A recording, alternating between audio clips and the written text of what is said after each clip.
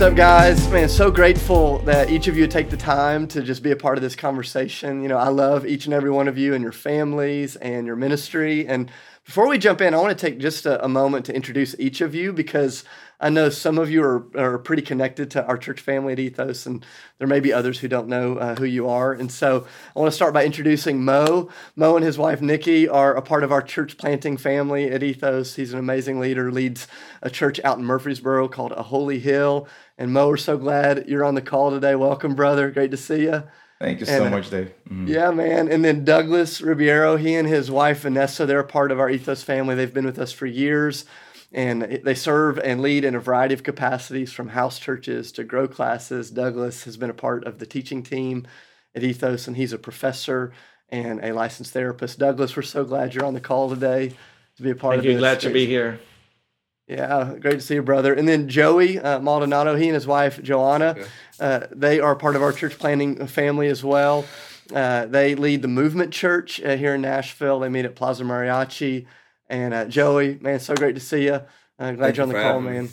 So glad to be here. Great to see you, brother. And then Corey Sanders, he and his wife, Rachel. A lot of you know Corey. They've been a part of our church family for years. He was on staff with us at Ethos for years. And then I guess it's about a year and a half ago, we commissioned Corey and Rachel out to Mount Juliet with Chris and Allison Malone to plant King and City Church. And so, Corey, great to see you, bro. Glad you're here. Glad to be here.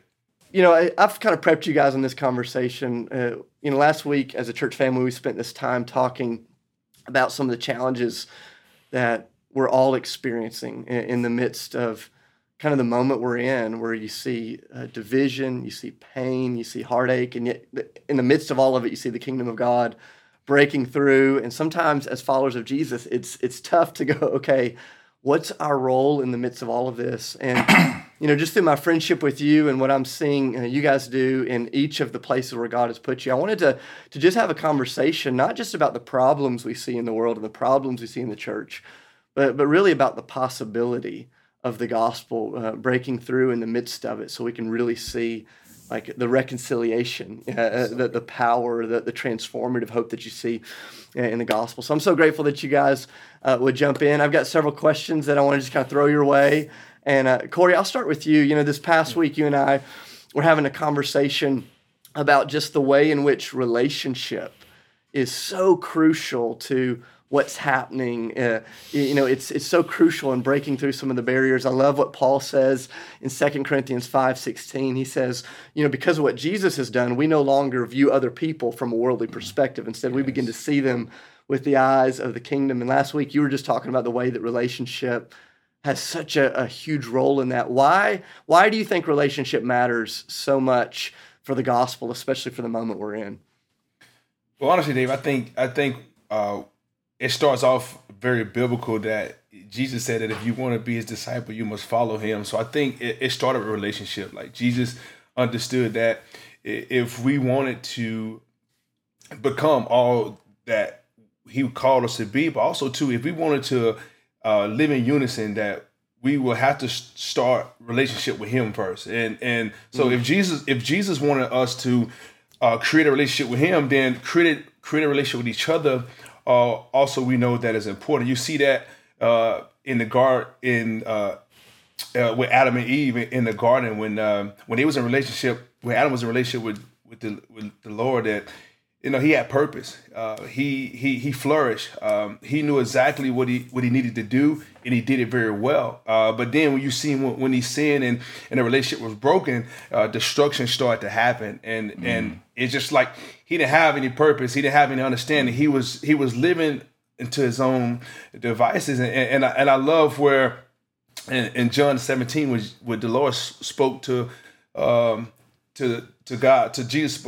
Jesus spoke to God and said, "I hope they will be one as we are one." And it's just like when you look at the foundation of the gospel and you see that relationship has always been what Jesus has wanted, not only with us but with each other. It's like when we don't know, it's easy to be misunderstood. It's easy to be silent, and it's easy to not even be concerned of what's happening when issues start to break out and when you're so distant. And so I think when we are in relationship, it's just like with Jesus, when we don't even understand things, like, when we walk in relationship with Jesus and things happen and we're like, Father, why? Because we're in relationship with him, we're still there. We're still waiting on him. We're still anticipating. We're still walking with him. We never leave him. And I feel like, even as a race, one race, when we start to walk with each other, even when things happen, we don't understand it,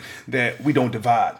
We're still together and we're still one. So I think relationship is just the foundation of the Bible, but it's the foundation that God created for us to live in one. And I think if this thing's going to work, it has to start with relationship. Man. That's so good, Corey. Can I chime something in there, right, Dave? Yeah, man, go for it. I like that. So, Corey, that's very important because relationship is pretty much the key. And for this simple reason, when we begin to build relationship with people that don't look like us, talk like us, then we begin to come closer, and there's proximity. And when there is proximity, it actually breeds, proximity reduces suspicion. So I become less suspicious of the people around me. Then it reduces the tension around. Then we can now talk as brothers to brother because I know them. During the week too, we had an internal conversation with our leaders at Azoli Hill, and everybody was just talking about their experiences with race. And you realize that if relationships were actually there, all those suspicions would actually fade off. So the more we actually grow in proximity, the more we come together in relationship, it actually reduces the suspicion that we have among ourselves, and it also increases the empathy that we have towards ourselves.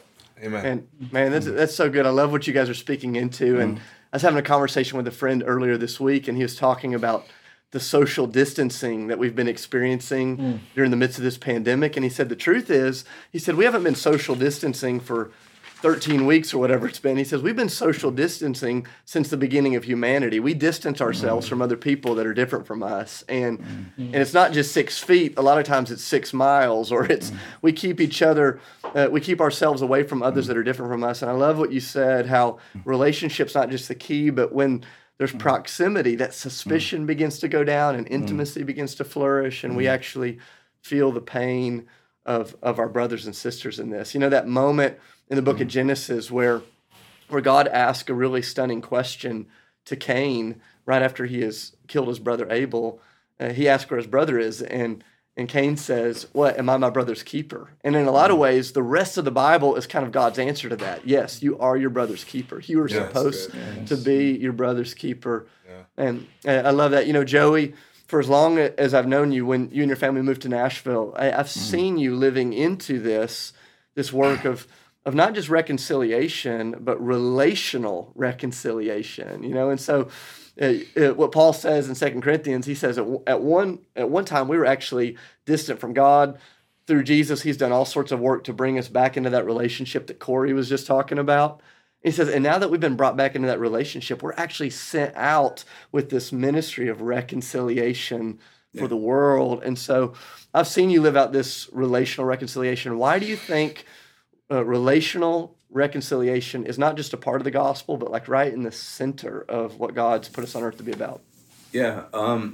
It's interesting because the gospel, the truth of Scripture, the narrative of the Bible is a relational narrative. It's about restoring this separation from mankind to God. And as I look at our responsibility as believers, as Christ followers, the separation between that close proximity that was talked about and this relational understanding, it's just so easy to kind of detach that from our responsibilities as believers in general. And it's something that, we've been called to walk our lives out as Christ walked his life out.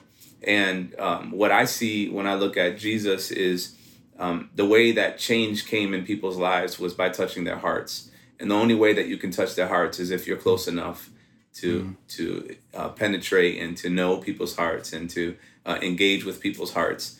And as we do that, the enemy wants us to dehumanize people, and that dehumanizing people comes by keeping people away. If I don't know who you are, if I don't engage in a life of relationship with you, then that it fuels fear, it fuels the ignorance of and lack of knowledge and understanding of people.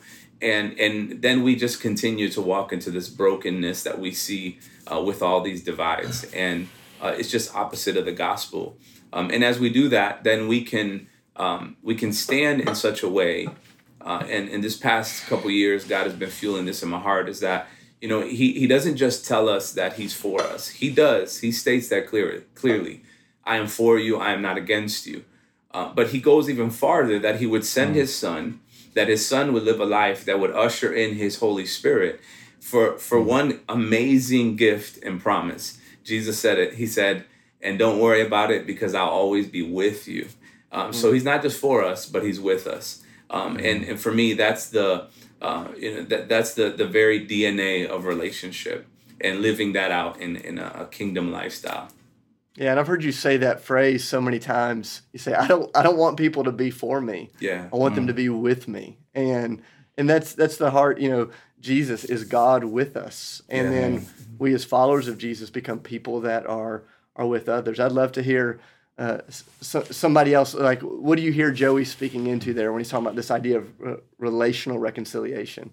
Yeah, I appreciate what Joey was saying in terms of, our natural tendency, or even our worldly tendency to dehumanize, right? That tendency to kind of see the other as different and to allow for that separation to grow over time. I love what Corey was saying in terms of, if relationship is kind of moving together, if you've ever been or talked to somebody that's currently dating, that relationship is great, but it can only progress with commitment. And that commitment comes with that sense of reconciliation, right? That we have a commitment towards something that is joint. And, that's what brings us into humanity back. And I, can't stress enough what Joey was saying in terms of the fact that, Jesus modeled that. He just didn't tell us. He kind of modeled how to do it. Yeah, it's good. One of my favorite moments in the book of Acts is a story in Acts chapter 6 where you had a group of Jesus followers who really kind of enjoyed a position of privilege and power within their community. And there's this moment where another group of Jesus followers who did not enjoy that same position of privilege and power felt overlooked, felt like their folks weren't being taken care of. And it wasn't just a feeling, it was actually a reality. And so the people who didn't have power kind of began to raise their voice and speak into that, so similar in some ways to what we're experiencing right now in our culture. And what I loved was the ones that had the power and the privilege, they didn't just listen, but they began to act. And one of the things that they did was they humbled themselves and they began to raise up leaders from within the group who didn't have any privilege or power in the first, because they understood this was not just to bring peace. It was actually necessary to bring the power of the gospel, to advance the gospel. And what you see in the rest of the book of Acts is the way of Jesus starts infiltrating all these different cultures because a group had the humility to listen and to raise up other leaders. And Mo, I would love for you to speak into this because I think about the vision that God has given you and Nikki and your team there at a Holy Hill.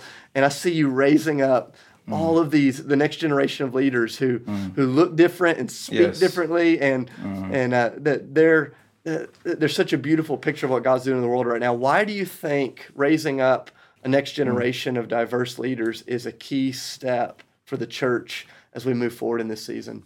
Man, thank you so much for that question, Dave. And Act 6 and that story is one of my favorite also in the scripture. And, one of the things in 2 Corinthians 5 that the Bible uses to describe what we have, it calls it a ministry of reconciliation. And it also uses the word of reconciliation to describe the gospel. So when you think about that, you want to think about three things. Number one, the source of our gospel, the price for the gospel, and the believers in the gospel, the destiny of the believers in the gospel. So the source of our gospel is God himself. The Bible says that in Acts 17, that out of one blood, he has made all nations.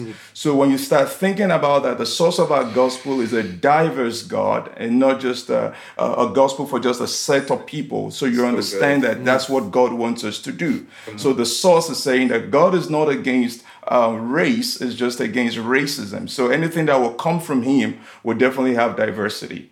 So when you now think about the price for the gospel on the cross, you're thinking about the price that Jesus paid. John 3:16. I knew that verse before I even became a believer. He says, for God so loved the world. Not a part of the world, not a nation of the world, not a group of the world.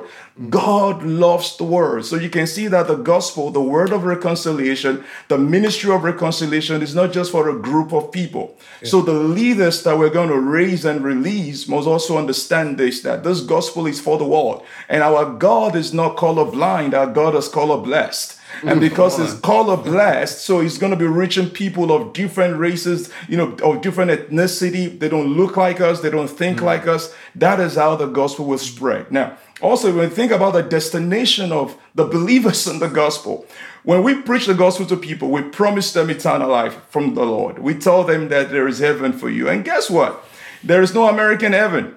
There is no African heaven. There is no European heaven. The Bible says that in Revelation chapter 7, verse 9. It said, after these things, he said, I looked and behold a great multitude which no one could number. All nations, all the people, all the tongues, standing before the throne and before the Lamb.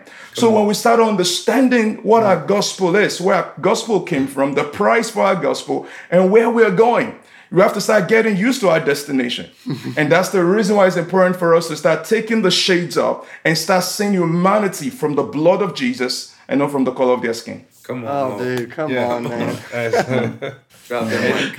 Hey, Dave, I love what Mo said. I think it reminds me of Proverbs 29 where it says, where there's no vision, the people perish.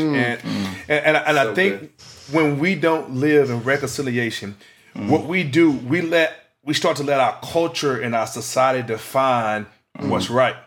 I think when you look at it for so long, when we was in a period of time, you could think about in the 50s, 60s, or 70s, division was a way of life. You had certain restaurants or certain places a certain race could go, and so if we as the people of God, if we don't live in reconciliation, if we don't let our light shine, and we don't build those relationships, then what the world sets or said was right at one point, people still believe in that. And people still live their lives as what was acceptable in the culture. And what we have to do, we have to let the gospel define what is right, what the gospel define of what is true. And so I feel like that as ambassadors of heaven, of ambassadors of the kingdom, it's our job. It's our job to live in a way where our light is always shining, but also where we always are making things new.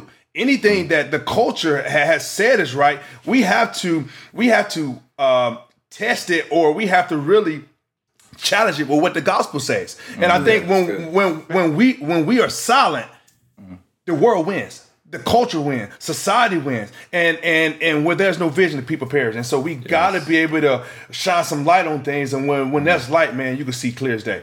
Amen. Man, that's so good. Douglas, earlier this week, you and I were having this conversation, and you said something that I'd never thought of before. It gave me such perspective. You're a professor. You teach on these tensions.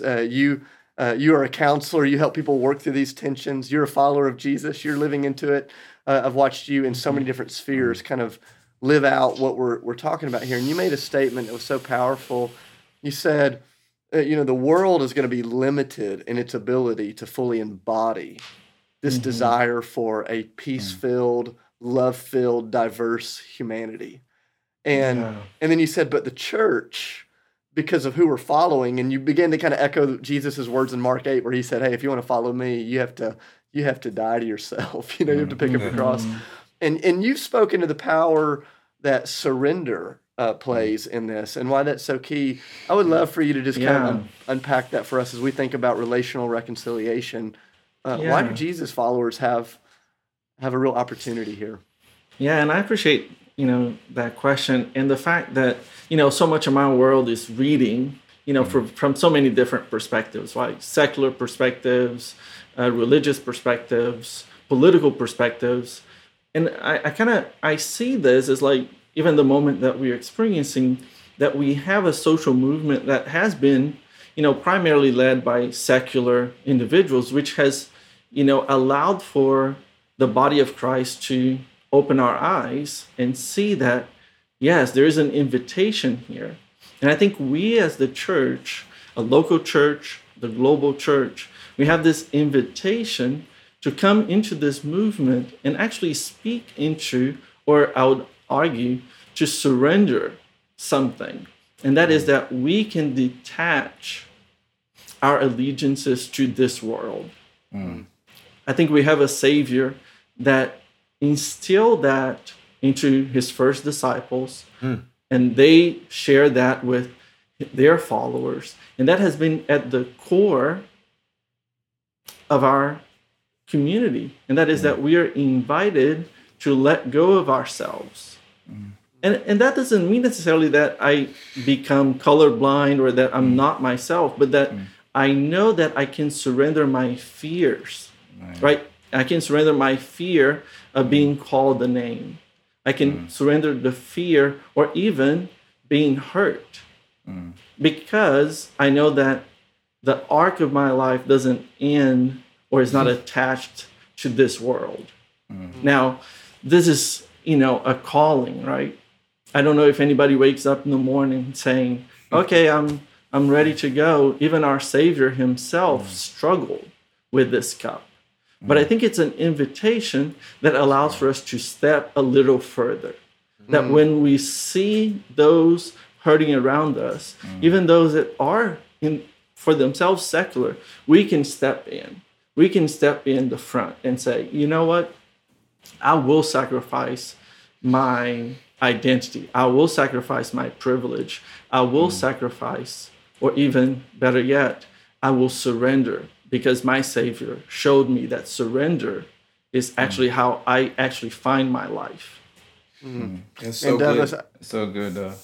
I've been thinking about that conversation ever since you shared that with me a few days ago, because I go, when we really walk in the surrendered way of Jesus, we lose the fear of what that surrendered way may cost us. And that allows us to not just come halfway to our brothers and sisters. It allows us to come all the way towards each other, to wash feet like that. You know, how can we do the ministry of foot washing, of bridge building? We do that when we're able to follow in the surrendered way of Jesus. I know that for me, anytime somebody accuses me of doing something wrong, I think I'm extremely good at being defensive. I think surrender is one of the things that we as a church may need so much, and that is that it allows for us not to be defensive. Like it was spoken before, we can listen and we can know that we're okay because it is in surrender that we find life. And it's crazy for me, Dave, because I think about this thing of surrender, and one of the things that was just said was it's not a thing of eliminating who we are as people in our cultures and, in where we come from and our life experiences and all those things. Because, on one hand, it can be really easy to just want to eliminate those things and to be colorblind. And I think Mo said this earlier, but, Jesus shows us it's a blessing to be able to see, the differences. And in our surrender to Jesus, he says, surrender your lives to me. Because in his hands, it's taken care of better than in our own hands. And what he does is he takes care of who we are. He doesn't deny us. He embraces us. And in the same way that we love each other, and in that surrender to each other, I can surrender to someone that is different than me. Why? Because I give them the opportunity to embrace who I am. And then we build relationship to take care of each other better, the same way Jesus would take care of us. But it also comes with what was just said. It's this responsibility for it. Because Jesus says, I'll take care of you because I'm responsible for you. You're covered by me. And that same thing is what he's called us to. Let's not be a church that wants to erase the lines. Let's celebrate those lines as we take responsibility for each other. Man, that's so beautiful. You know, the other day, Sydney and I were standing in our front yard, and we were looking at all of these flowers that she's planted in front of our house, and they're different colors and shapes and sizes. Yeah. And the diversity of those flower beds is what brings us joy and beauty. We're like, wow, look at that. Yes. The way and for us to see humanity through that lens of wow, this is amazing. You know, I wish we had more time, but I want to end with just kind of one rapid fire question for each of you. And I would love for each of you to just take a few seconds to speak into what do you hope the church in Nashville looks like 10 years from now. You know, as we press into these issues, as we walk these things out in relationship, what do you hope the church in Nashville looks like 10 years from now? And I'll start with you, Mo, and then the rest of you guys can chime in. Yeah, thanks a lot, Dave. Actually, you know, Nashville has historically been known as a religious city. You know, I think statistics shows that we are like the headquarters to over a dozen denominations headquarters. And, you know, that is not a bad thing at all. And it's just giving us the opportunity to at least see the gospel. But I'm hoping that 10 years from now that Nashville will move away from just being a religious city to becoming closer to be a kingdom city.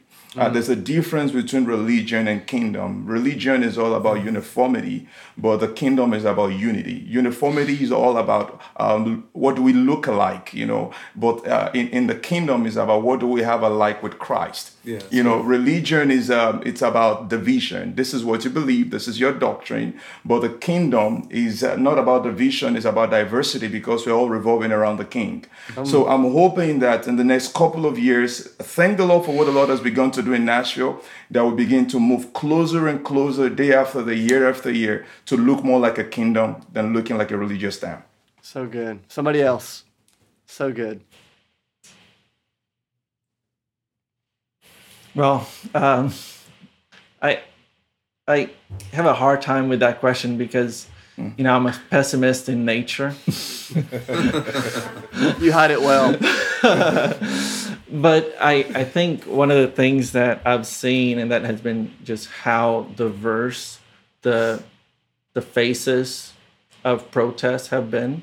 And I hope that through this movement, the church will become more like Christ in its way of servant leadership, that we may be willing to let go of our desire for power and to be more willing to wash feet, especially of those that are different than us, that we may turn our cheeks and really accept suffering that, you know, with any change will come.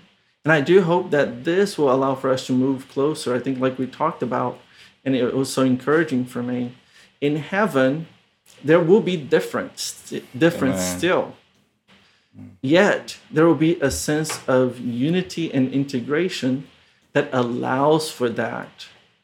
And I hope that the church can move in that direction, that our instincts to segregate, or even our instincts to segregate, will become part of our history and not part of our present. So good. What about Hey, you, Dave, Joey? Yeah, you know, it's much easier to talk about who Jesus is, to talk about what he has said, but it's a lot harder to walk the way that he walked. And you know, in thinking of the next 10 years, I would love to see this city be a city that's activated to really be the hands and feet of Christ, and to embrace this city and to love this city in its diversity, because I believe that that's part of the blessing of who we are in this city of Nashville. And in that being an example, I see Nashville being a city that's going to lead in such a way that it's not going to just impact our city, but it's going to impact the cities in our nation and across the world, for being real, true, genuine Christ followers who radically love the way that he did. So beautiful. Corey, what about you, man? What's your dream 10 years from now? Well, I pray for transformation. I really pray for the church That's good.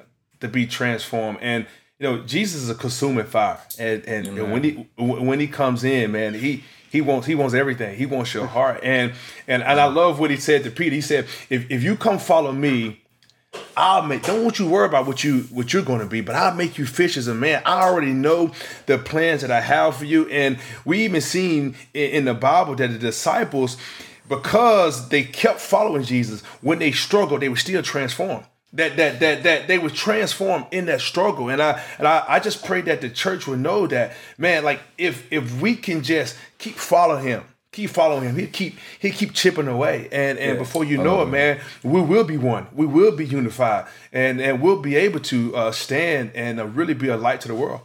So good. Man, that's awesome.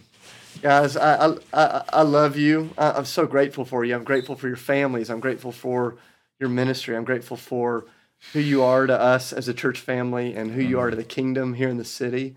And just getting to sit with you and learn from you and hear what God's stirring up in your heart, man, is stretched me, encouraged me, blessed me. And I know I speak for our church family in that. Mo, would you mind just praying for the church, for Jesus' church here in our city to wrap up our time together? Amen. Yeah, let's pray. Lord, we just thank you. We honor you. We love you. Yes, God. We thank you, Lord, for what you're doing in this season. Mm-hmm. Thank you, Lord, because this is the best time for us to be alive. Yes. I know that is ridiculous to say, but we thank you because something glorious, something mighty, something beautiful is just at the door. Yeah. So we thank you, Lord, because the kingdom of the Lord in Nashville is becoming the kingdom of our God and of his Christ. Yeah. Thank you because the glory and the beauty of Christ is being seen all over, even the city more than ever before. We thank you because walls are coming down, strongholds in our minds are coming down. We thank you because the enemy has already lost the battle, because Christ is exalted in the nations. Yes. Christ is exalted in our city. We pray, Lord Jesus, that we don't handle this season in the flesh. We don't get carried away with the noise, but rather we lean into your voice in the name of Jesus. We receive an enlarged heart. We receive the heart of wisdom. We pray that the church will rise up to be able to correctly decipher and discern what you are doing in the season, that we're not responding according to data from the news media, but rather we are led by the Spirit of God of what you're doing right now and what you want to achieve in the city. So we say, let your kingdom come and let your will be done in Jesus' name. Amen. Amen. Amen. Amen. Man, I love you guys. Thank you.